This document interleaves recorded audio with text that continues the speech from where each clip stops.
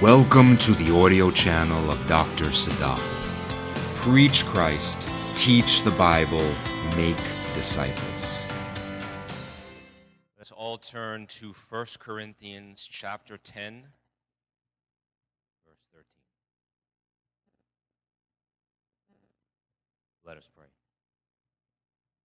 And now, Lord, we turn to hear a word from you. I have prepared, but I need your power. I have studied, but I need your strength. I am willing and I want to, but only you can make me able. Silently now I wait for thee. Ready, my Lord, thy will to see. Open mine eyes and illumine me. So 1 Corinthians 10:13 is our theme verse. And the text says, "No temptation has overtaken you, but such as is common to man. And God is faithful, who will not allow you to be tempted beyond what you are able, but with the temptation will provide the way of escape also, so that you will be able to endure it." So let's recap from last week, part 1. We learned that temptation has 3 components. An objective, God has an objective, and the deceiver has an objective. Every temptation has an object, which comes in 3 flavors: a lust of the flesh, a lust of the eyes, and the pride of life. Every temptation has an opportunity, and in that opportunity, what's much more important is timing as opposed to the brute strength of the temptation. We learn that the best temptations hide in plain sight, and if the identity of the tempter is hidden, your defenses go down. And that hidden tempter will also try to convince you that the temptation to do bad is actually your idea.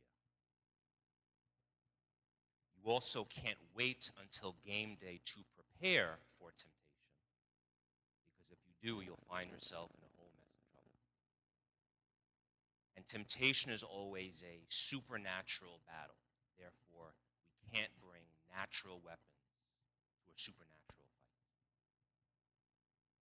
So now that we know what's going to happen leading up to temptation, we will now focus on how to escape in the temptation. Now, this is why I chose 1 Corinthians 10:13 as our theme verse, because it was written by the Apostle Paul, who frequently throughout the New Testament speaks of temptation. He's actually a guy that wrote, "I do things I don't want to do and I don't understand why." So he was repeatedly tempted, but was a believer. And this verse is in the book of Corinthians. So I want you to think of the most dysfunctional church you can think of in your mind. The Corinthian church was worse. Everything you could possibly conceive of, they were doing wrong, and they did it in the name of God. And he's writing this letter to that church, trying to correct their moral and doctrinal deficiencies. Now, what does the verse say? "No temptation has overtaken you, but such as is common to man." The first part of the verse that deals with the temptation is in the natural. It speaks about commonality amongst human beings. But the remaining 3 parts in dealing with the solution to temptation is in the supernatural. The solution is God is faithful, who will not allow you to be tempted beyond what you are able, but with the temptation will provide the way of escape also, so that you will be able to endure it. And since we now know the escape route is supernatural, we can't escape from temptation through natural means. I say this because There are many secular outlets today that'll show you how to quote unquote escape your temptation. But all of those prescriptions are very, very natural.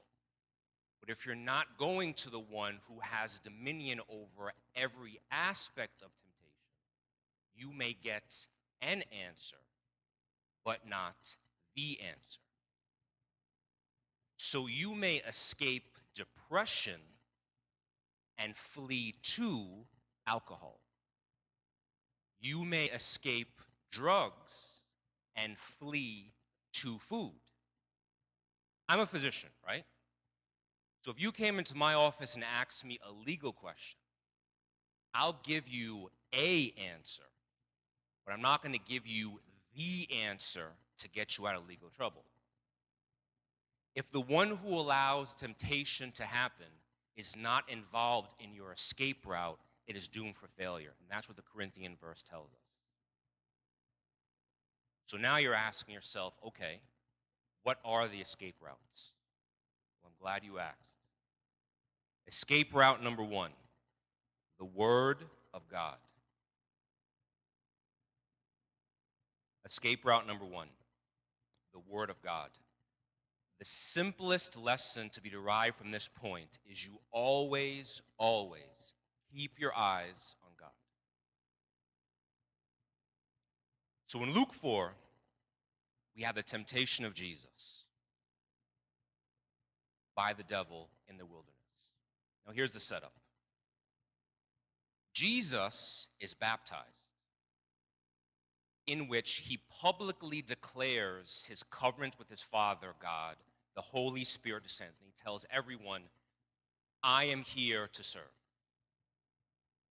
The very next thing that happens is that he is led by the Holy Spirit into the wilderness to be tempted by the devil.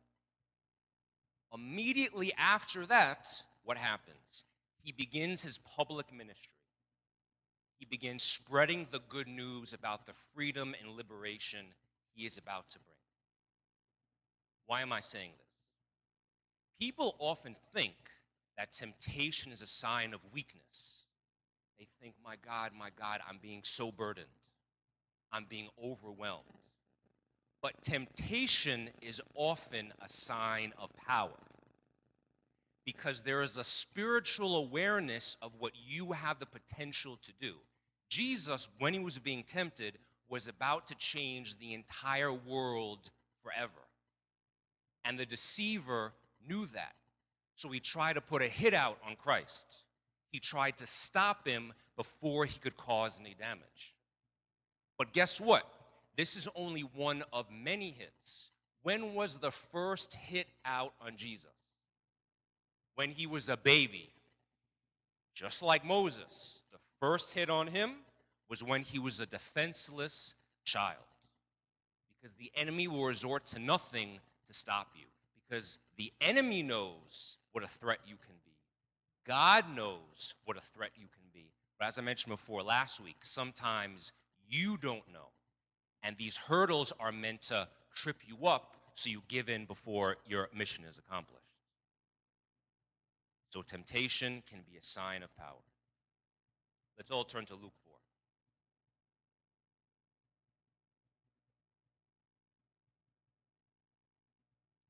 And the text says, Jesus, full of the Holy Spirit, returned from the Jordan and was led around by the Spirit in the wilderness for 40 days, being tempted by the devil.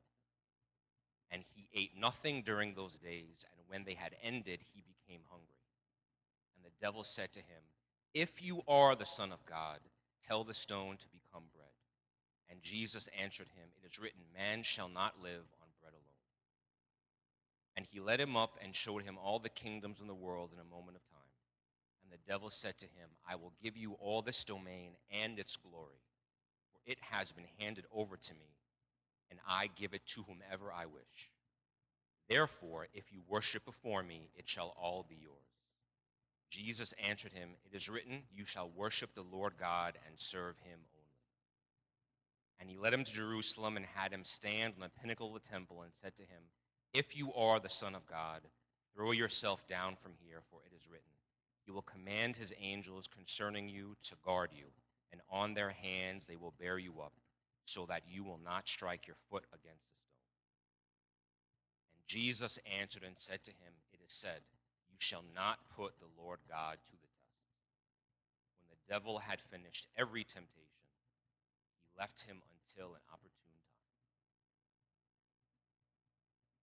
Now, last week I went through the specifics of temptation and the minutia of what is involved in temptation. But from these passages, I'll do only with the generalities. So here's the first take-home point from this encounter. Even God stands under the Word of God. Jesus, being God incarnate, could have used any conceivable weapon or defensive mechanism he could think of going up against the devil.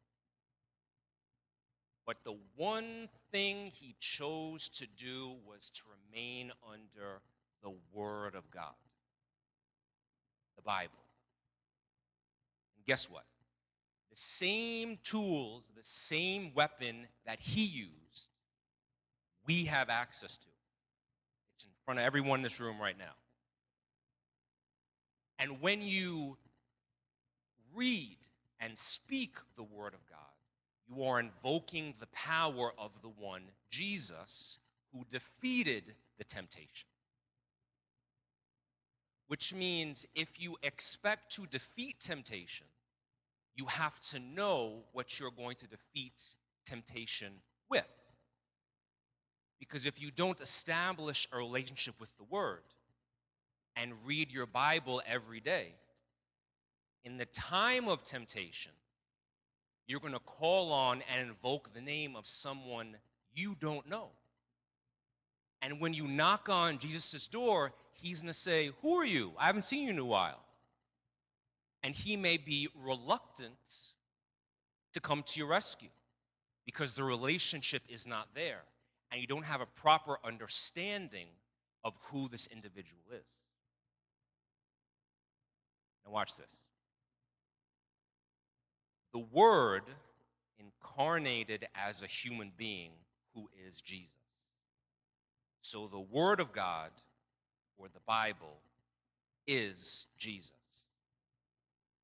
Jesus is the light of the world. So if the Word, or the Bible, equals Jesus, and Jesus equals the light, then the Word equals the light. Everyone follow me? Okay. Now look what the light does.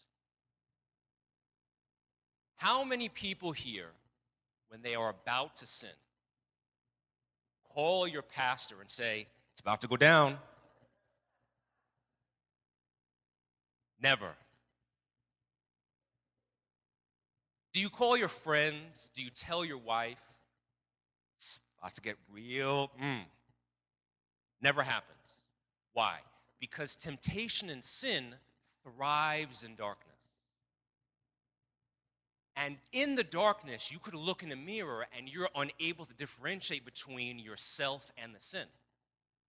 In darkness, you can't see the effects your sin are having on yourself and other people. But when you establish a relationship with the Word, which is light, what happens? Everything is now illuminated. It shows you what you're doing is in fact wrong, and now the lights come on. And what happens? You look at yourself in the mirror and you say, what am I doing? Because there's you who's made in the image of God and this tarnished, tainted sin that's just burdening you down. And you can now see the sin that's separating you from God and tarnishing all of your relationships. Now here's the thing. It's in your best interest for you to turn the lights on. That is the path of least resistance. What you don't want is for someone else to turn that light on for you. And the worst possible scenario is for the day of judgment for God to turn that light on, because then it's too late. And he will show you, look at it right here, and there will be no discussion. So when that light comes on, what does it do? It reveals not only the sin, but it reveals the effects that sin is having on you and your relationship. And with that light on, you can now see the brighter lights of God in your life. And seeing the negative effects of that sin, you want to repent and turn away from it. Because there's no reason to go back into darkness with the brighter light that is God. So what do? You repent and you return to God. You also want to repair relationships. Because if you're immersing yourself in the light of the Word, you say, I am hurting someone else. And before you can reconcile with God, you go to the person you have offended. It may be your wife.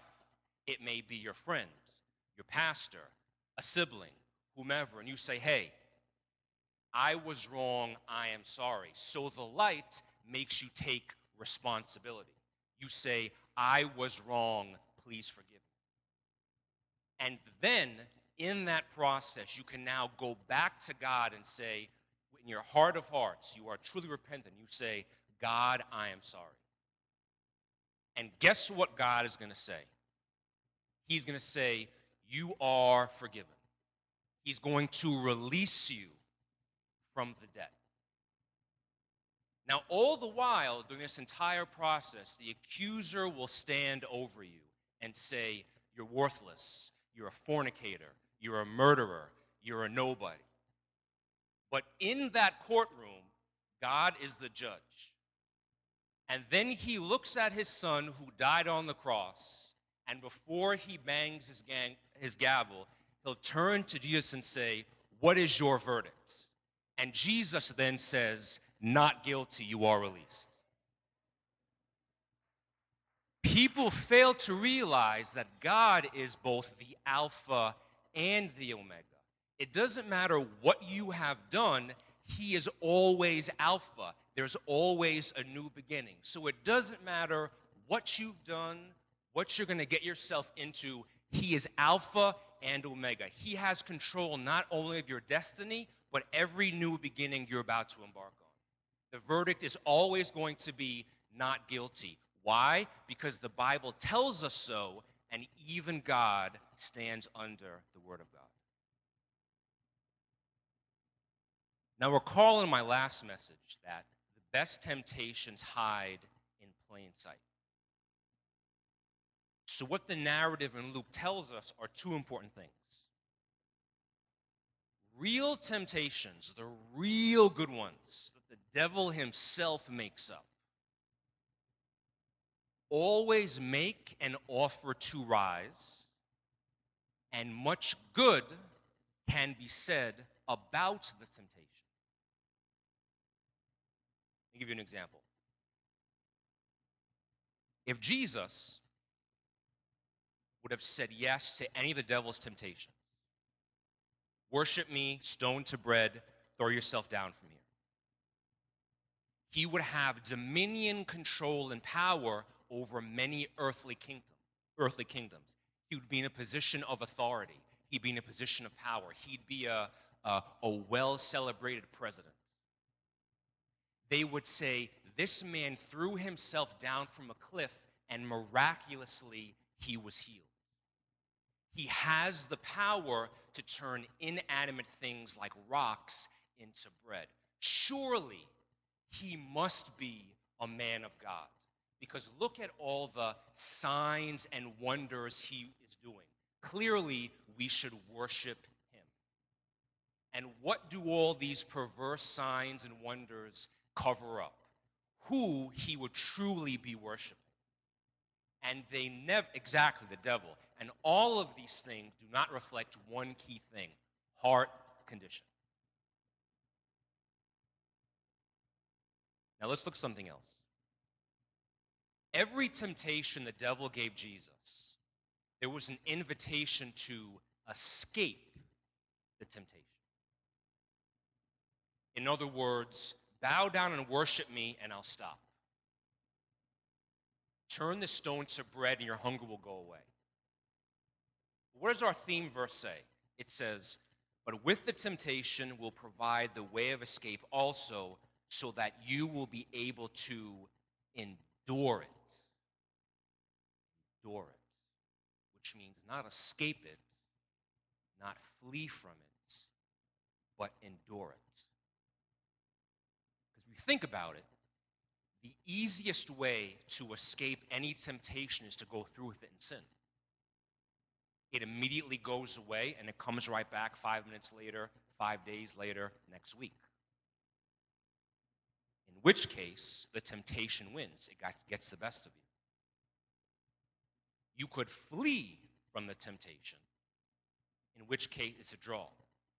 You don't sin, you get away from it, but now you haven't learned to deal with the temptation because your response is fleeing from it. But if you endure the temptation, then the temptation cannot be able to overpower you. It can't force you to sin because you have now remained patient and remained under it. So everyone recalls my story about Matt last week, my trainer, right? So when I first met Matt, I said, Matt, I want to get stronger.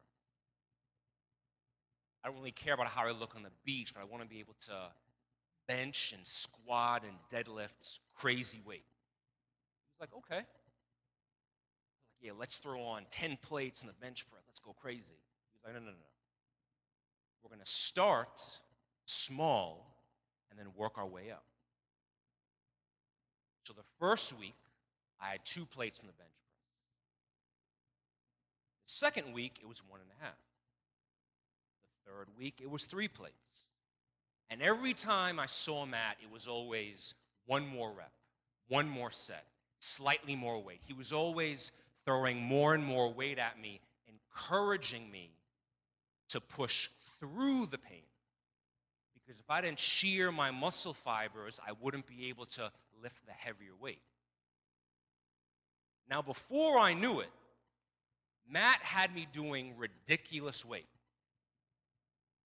because he was always challenging me to endure the stress and the pain, knowing what the result would be. Now, look at what God does. God will permissively allow certain things to happen to you. And if you're able to endure it, you are now so strong, you can now resist those temptations. So when the deceiver throws 1 plate at you, bench it, no problem, this is a joke. When he throws 2 plates at you, you knock that out too. When he throws 10 plates at you, guess what? Matt already trained you to lift that. So this is no longer an issue because you have endured it. If you're at the door of the gym and you stop to get ice cream and don't work out, temptation wins. If you flee from Matt and run away, it's a draw. No one wins. But if you work out with Matt and you endure, a couple of weeks later, you're going to walk in the gym, shirt off, sweating, muscles, you're a force to be reckoned with. Because that's how you conquer the temptation. You endure it.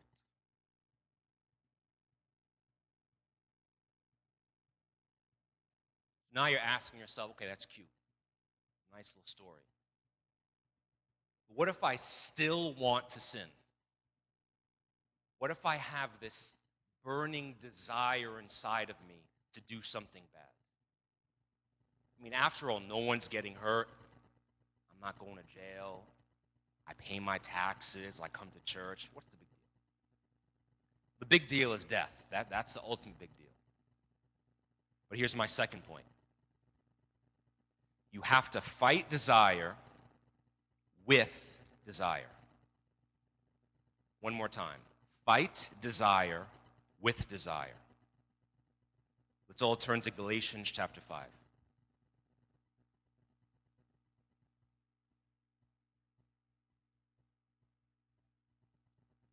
Text says this.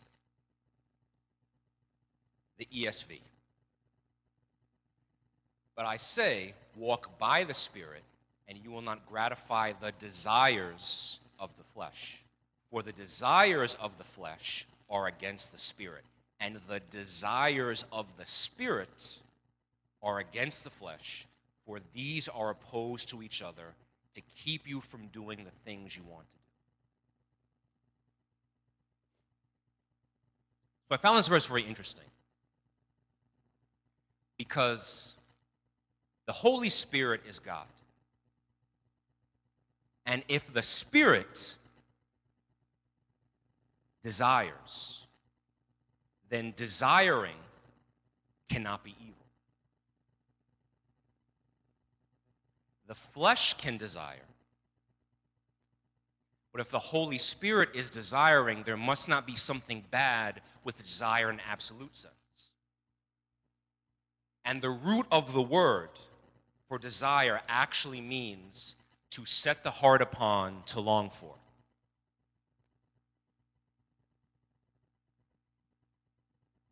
So it's just like faith. Faith by itself, without an object of faith, is meaningless, because you could have faith in the tooth fairy. What makes faith meaningful is what you put your faith in. So desire is actually morally neutral. What makes desire good or bad is what the target of that desire is, which means desire by itself isn't a bad thing. It's what you're desiring in. Therefore, the opposite of a bad desire is a good desire, not no desire. For example, Paul tells us to renew our minds by setting our thoughts on the things of Christ. He doesn't say stop thinking. He says to reset the focus of where your thoughts are going. So if you have a certain desire in your bones, the solution isn't going to be for that desire to go away. The solution is going to be, what is the focus of that desire? Which means then that the opposite of a desire of the flesh, where you want to consume something, isn't no desire. It's actually joy, saying, I'm good where I am. The opposite of a desire of the eyes, where you want something greater, is actually contentment. And the opposite of the pride of life is submission. You no longer want to benefit yourself, but you want to benefit God. Therefore, you submit yourself. Let me give you an example. The author of our theme verse, the Apostle Paul, started life out as a Pharisee, which means his desire was for other people to follow the law and the word of God. But that desire was set on himself. He says, I'm better, I'm smarter, and as a result, he was very, very judgmental and demeaning of other people. But then what happened? Paul met Jesus. And after he met Jesus, what did he do? He wrote most of the entire New Testament, but his desire didn't change. He still wanted people to follow God's word, but now his desire was set on Christ. He wrote letters upon letters telling people, this is what your life should look like. His desire didn't change. It was now the focus or the intent of that desire.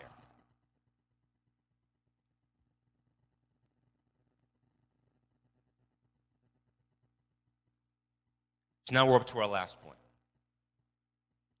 Escape route number 3.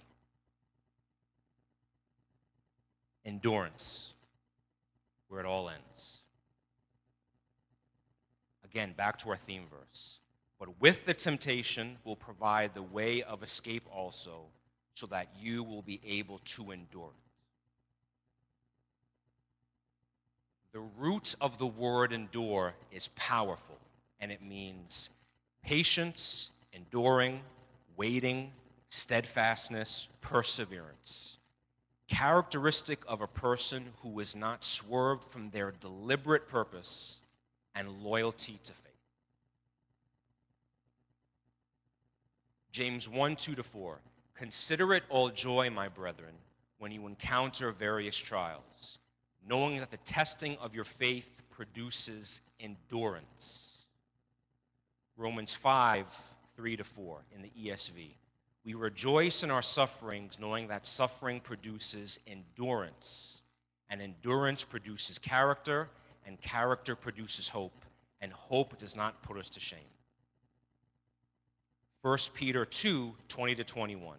When you do what is right and suffer for it, you patiently endure it, and this finds favor with God. So to escape from temptation, we have three options. We can fight it, we can flee from it, or we can endure it. And what we now realize is that when we patiently stand firm and endure the temptation, and when you feel overwhelmed and consumed by desires, the endurance makes you slow down. And reality begins to materialize much more clearly. And you now begin to see the escape door, which is Jesus, the one who conquered temptation. And the path that leads to that escape door is endurance. And when you open the door, and Jesus opens it, and you say, "Yes, Lord, here I am. How can I endure?" He will tell you, "What example have I showed you?" And you will say, "Lord, on the cross, throughout your entire life, you had many temptations. You could have given up. You could have ran away. But now I realize you instead chose to endure it. You remained patient and always waited on God, because even God stands under the word of God." And with that realization, you now realize that after you are led up to the escape door, you then turn around, being strengthened by the model of Christ, and you go right back to the center of your temptation. And what do? You stand firm and you endure. You are patient. Psalm 27 is written by a man, David, who encountered many temptations and trials in his life. And what does he say? "The Lord is my light and my salvation. Whom shall I fear? The Lord is the defense of my life. Whom shall I dread? The war rise against me. In spite of this, I shall be confident. For in the day of trouble, he will conceal me in his tabernacle. And now my head will be lifted up above my enemies around me. Teach me your way, O Lord, and lead me in a level path because of my foes.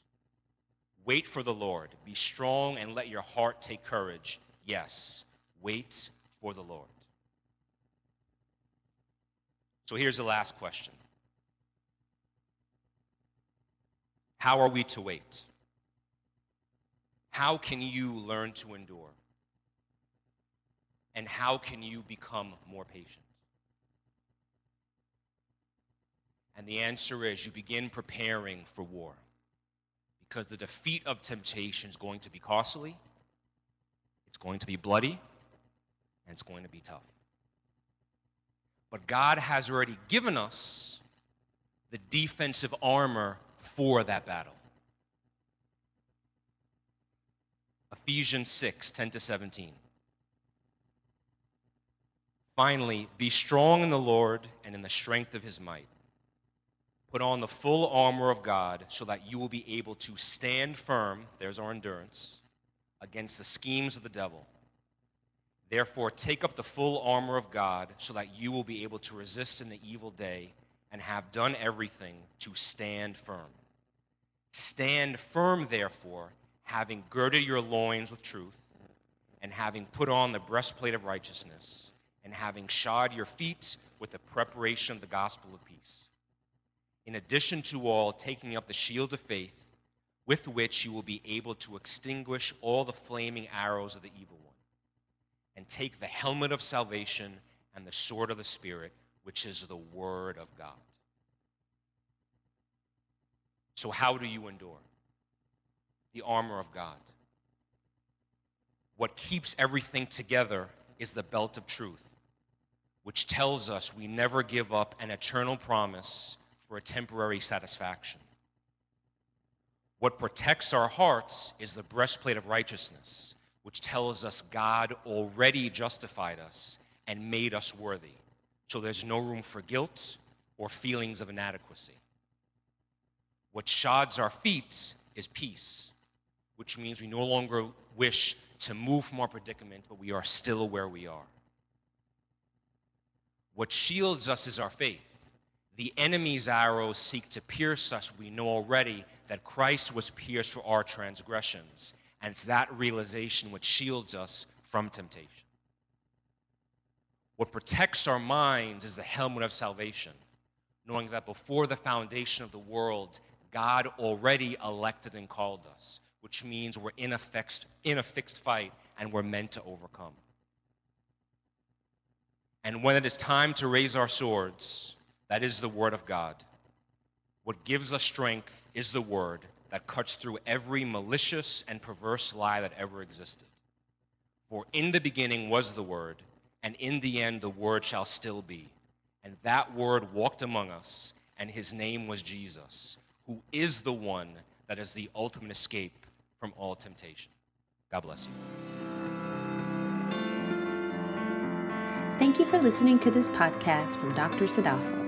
For more valuable information and resources, please visit chesadafel.com.